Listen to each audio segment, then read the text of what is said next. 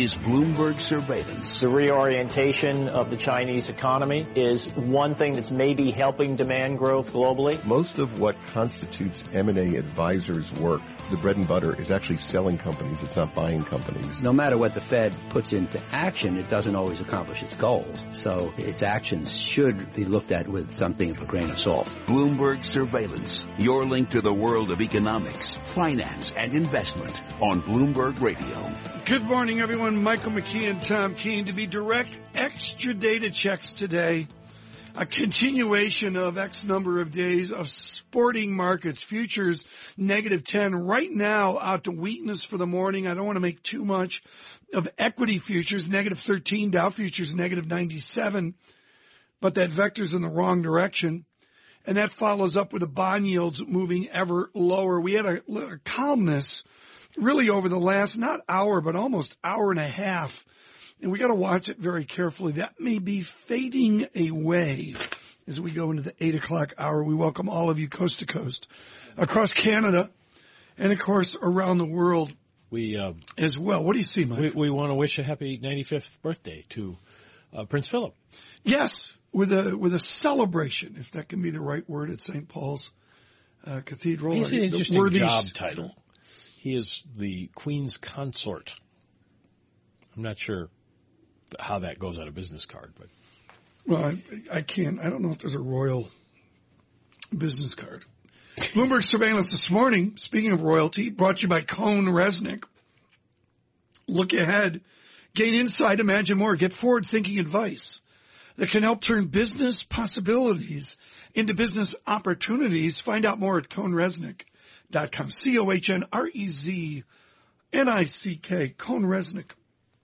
Cohnreznick.com. Oil is a little fragile, but I would say, Mike, removed. So one thing that doesn't seem to be correlating to everything. Yeah. Someone to speak to about this has years and years of expertise in hydrocarbons. Paul Sankey joins us with Wolfe Research right now. Paul, I guess the number one question is, if we're in, as John Sylvia mentioned, a growth trap, how does that play into oil? With the tumult in other markets, will it carry over into your world? Yeah, I mean, the most important thing is demand for oil.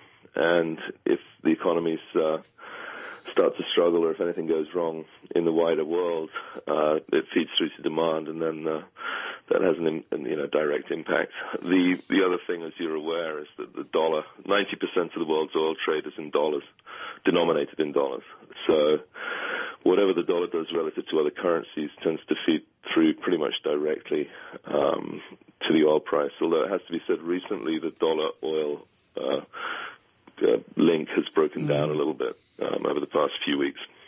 This weekend, where are we in terms of supply dynamics? Canada's coming back, so I think the big shock this year was the wildfires in Canada. We lost over 1 million barrels a day of oil. If you think that global demand growth this year will be about 1.5 million barrels a day, you get a sense for what a big deal that was. Nigeria has been the other big issue. Basically, they pay the rebels not to destroy the infrastructure, and they stopped paying. So the rebels, the government ran out of money and stopped paying. Now we think the government's going to renegotiate because it has to, but that's another significant issue. And the other big one, as you know, is the kind of ongoing tragedy in Venezuela. Libya. There's a good list. Yeah, it sounds like you're reciting our list of bond market worries. If some of those things turn around, Venezuela is probably not likely to change anytime soon, but Canada comes back, etc. Are we at risk of a price shock to the markets, a supply shock that would then affect prices in a rapid manner?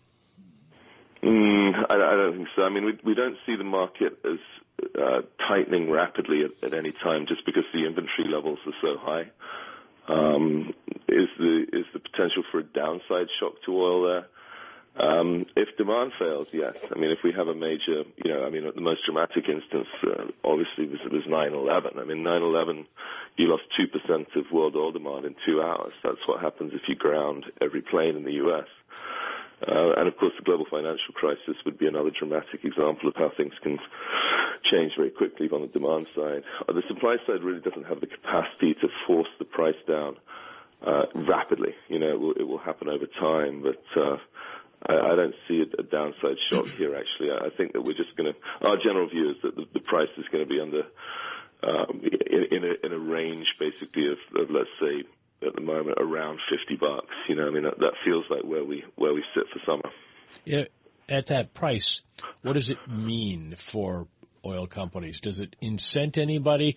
Does it just keep them sort of treading water? What does it mean? Yeah, you're implying an excellent point, which is everyone's questioning the price at which U.S. Unconventional players put rigs back to work. And the answer, of course, the beauty of the oil price is it's so liquid and tends to find almost perfect levels. And, of course, the price at which you trigger rigs going back to work is above 50. So we're right at the level where they would consider adding rigs. And, in fact, the rig count has kind of stabilized now.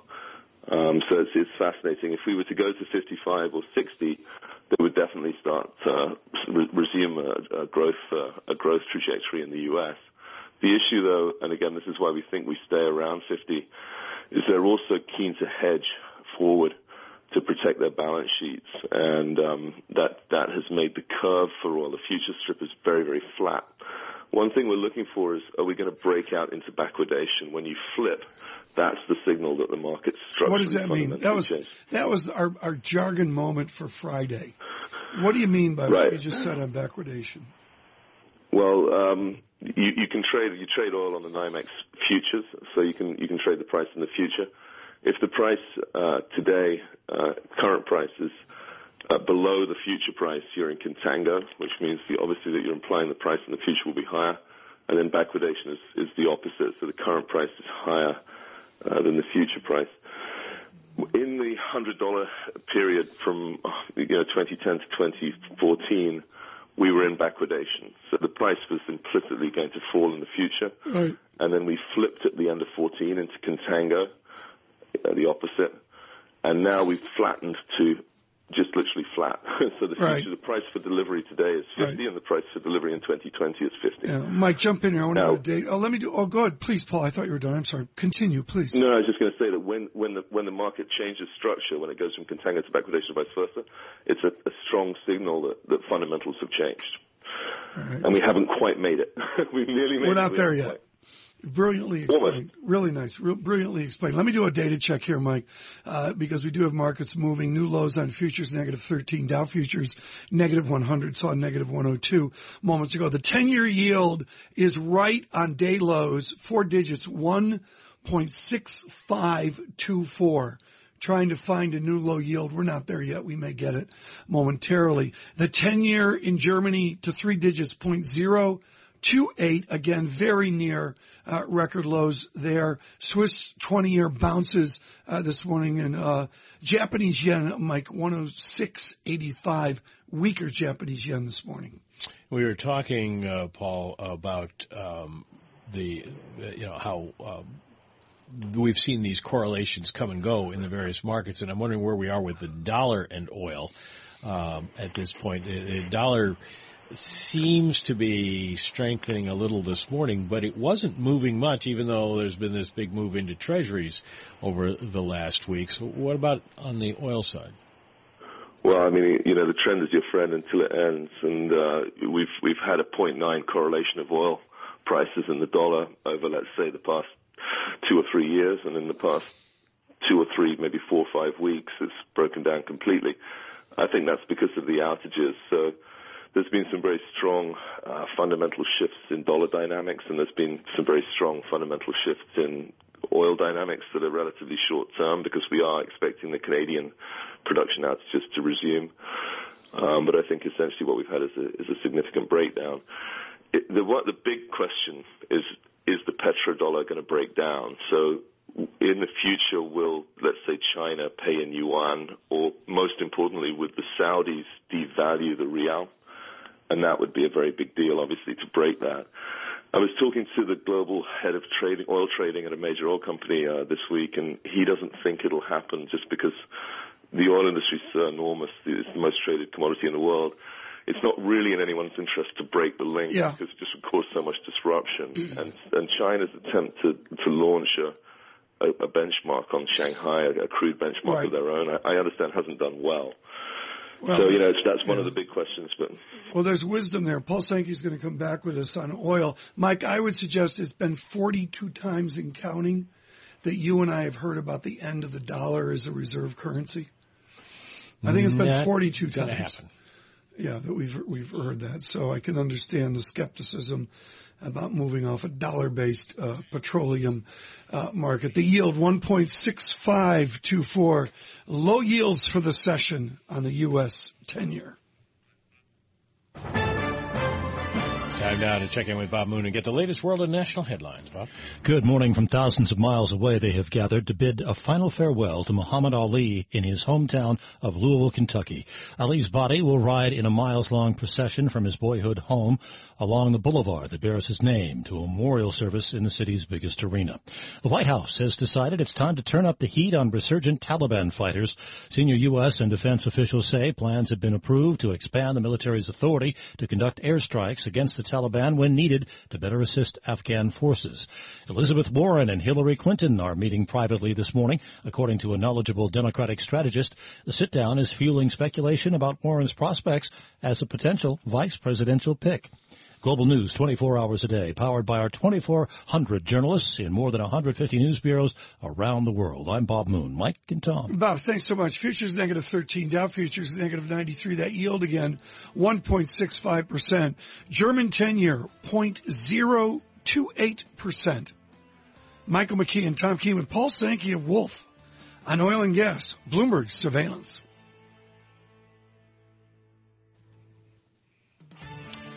Coming up, we are watching bond yields fall. Kathy Jones of Schwab, chief fixed income strategist. What happens next? Where do you put your cash?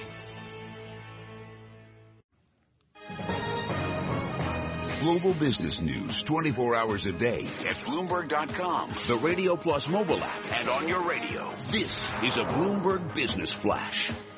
And I'm Karen Moscow. Futures moving lower this morning. Let's go to the First Word breaking news desk for today's morning call. And here's Bill Maloney. Good morning, Bill. Good morning, Karen. That's right. U.S. futures remain under pressure amid global stock weakness. The Japanese 10-year yield fell to a record minus 0.15%. Dow futures currently lower by 94 points. S&P futures dropped 12 and NASDAQ futures declined by 30. The U.S. 10-year yield falls to 1.65%. Major European markets are also lower. Germany, Spain, and Italy each drop at least 2%. And the Bank of Russia cut its key rate for the first time since July. On the U.S. economic front, at 10 o'clock, Michigan sentiment estimate 94, and at 2 p.m., a monthly budget statement. After the bell last night, Applied Materials announced a $2 billion buyback. H&R Block Q4 revenue beat, boosted its dividend by 10%, and Mattress Firm cut year EPS and revenue views. Finally, some of your Wall Street upgrades and downgrades. Dynegy cut to neutral versus buy over at Citigroup. Joy Global upgraded to outperform at FBR. AbbVie cut to market perform at BMO. And Cliffs Natural raised to outperform at Macquarie. Live from the First Breaking News Desk, I'm Bill Maloney. Karen?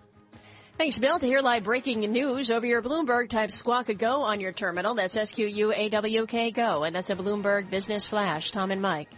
Karen, thanks so much. Bloomberg Surveillance. It's Friday morning. Brought to you by Invesco. Looking for investment views. Invesco's high conviction portfolio managers are just a click away. Go to Invesco.com/US to subscribe to the Invesco blog and follow at Invesco US on Twitter. Michael McKee and Tom Keene, we're doing extra data checks as we need to. A little better constructive tone of the tape in the last hour, except equity futures negative 13, Dow futures negative 97. Paul Sankey with us with Wolfe Research on oil and gas. Paul, what's the geopolitical risk in oil right now? It used to be 13 or $17 a barrel at Deutsche Bank. You'd come up with these kind of statistics. Does that still matter? Is there a price of geopolitics in oil? How much spare capacity there is and how much the market is pricing risk in inventory. So there's two types of inventory. One is simply the overhang of stuff you can't sell, which forces the price down. The other is the hoarding that you do before a hurricane, the inventory that you build when you think it's all going to go horribly wrong. So you buy more milk even though you've got milk and even though the price is high. And the flip occurs when spare capacity gets very low. Spare capacity is getting low. There's probably some spare capacity in Saudi, but we don't really, and UAE, but we don't really consider the Nigerian, the Venezuelan to be, stuff that we can rely on, obviously. I don't think there's a huge price in that. I mean, we talked about the future strip being very flat. The thing to remember about the future strip is it's priced nominally, so it's dollars of today. And there may be not a risk price, but additionally a deflation price or a stronger dollar price in that flat curve. Overall, we would argue probably that there isn't sufficient risk in the price if you think demand's going to be okay. But of course, if demand starts falling, effectively you start adding spare capacity. So it may be that although the market obviously realizes there's gigantic geopolitical risks in the world right now, that it's more concerned about the economic outlook. And from listening to you guys, frankly, I think that's the case. We're concerned about it. Right, everyone is. And, my line is this is the most hated bull market in history, right? We all think it's going to end horribly somehow. And, as a result, people are not pricing in much higher oil prices in the future. Maybe that's what it is. What about OPEC? There was a flurry of interest in a possible deal at the meeting in June. They don't meet again until November, but are they ever going to reach any kind of agreement to cut back on production or to even pretend they are? Well, the biggest, I've had 5 huge shifts in my 25-year career, and this latest one, Saudi, is unquestionably one of the biggest. The shift, as you know, is the emergence of a deputy crown prince who's a 30-year-old who suddenly started setting oil policy very, very negatively in terms of agreements at Doha earlier this year. And then the new oil minister, energy minister, in fact, was Saudi energy minister, was really conciliatory at the latest OPEC meeting. But you can't get around the fact that they still have Saudi has a huge issue with Iran and is unlikely to do anything. I think really what the new energy minister in Saudi was saying is we're not going to add a whole lot more oil, which was a major concern for the market, but also we're not going to do any deals with Iran. So the net result of the latest OPEC meeting, I think, was somewhat more bullish than we had anticipated, simply because the Saudis we had worried would actually add a whole lot more oil into the market. It doesn't seem like they'll do that. Is OPEC dead? Pretty much, yeah. I mean, it's not relevant any longer, and as you know, the reality is that the marginal barrel, the guy who makes the marginal decision about how much or less oil there's going to be is now in Midland, Texas. So what does that do to non-Saudi members of OPEC, the cutters and places like Nigeria? It's not good, because basically another issue is I've got contacts at the State Department who've told me the U.S. no longer really has to get involved in Venezuela, Nigeria, or Iraq or Syria. That is visible. I mean, I don't think people fully appreciate this, but we're just not engaged. And as a result, honestly, they just melt. As you can see in Venezuela, these places just melt down. So, it's tough. It's called the curse of oil. Discovering oil in an emerging market is not good because it totally distorts your economy and corrupts your economy. And it's going to be a tough ride for some of these countries. I really believe so. Paul, thank you so much. Extremely valuable. Paul Sankey with Wolfe Research this morning. Didn't get to Nigeria there, Mike, but that is something this week to see. Earlier in the week, the challenges in southern Niger. Yeah. The drumbeat of concern about the bond market continues to heat up. Yesterday, of course, we had Bill Gross with his supernova comment. Today, Francisco Garzarelli over at Goldman, suggesting that there is a good chance for a possibly rapid jump in yields in the second half of the year. People are not paying attention to tail risk, is his warning. So it's something everybody's got to keep an eye on here. And the pros are getting very nervous about what they're seeing. Yeah, they are. And you see it on the tape. And again, we'll do multiple data checks today. And again, I can't convey enough how if I turn away from the screen and look at the beverage of my choice here this morning, and I look back, something changed. U.S. 10-year does better in the last couple of minutes, higher yield off of the low for the day. But with that said, German 10-year goes down to 3 digits, 0.029. So it is very just fluid. Teasing you. Will it get there before Friday's over? Yeah, it keeps us entertained. Futures negative 13, Dow futures negative 100. This is Bloomberg Surveillance. Coming up, the With All Due Respect highlight brought to you by Land Rover. If it's in your nature to cast off the everyday and seek adventure, the Discovery Sport was built to help your search. Visit LandRoverTristate.com or call 1-800-FIND-4WD for details. Land Rover, above and beyond.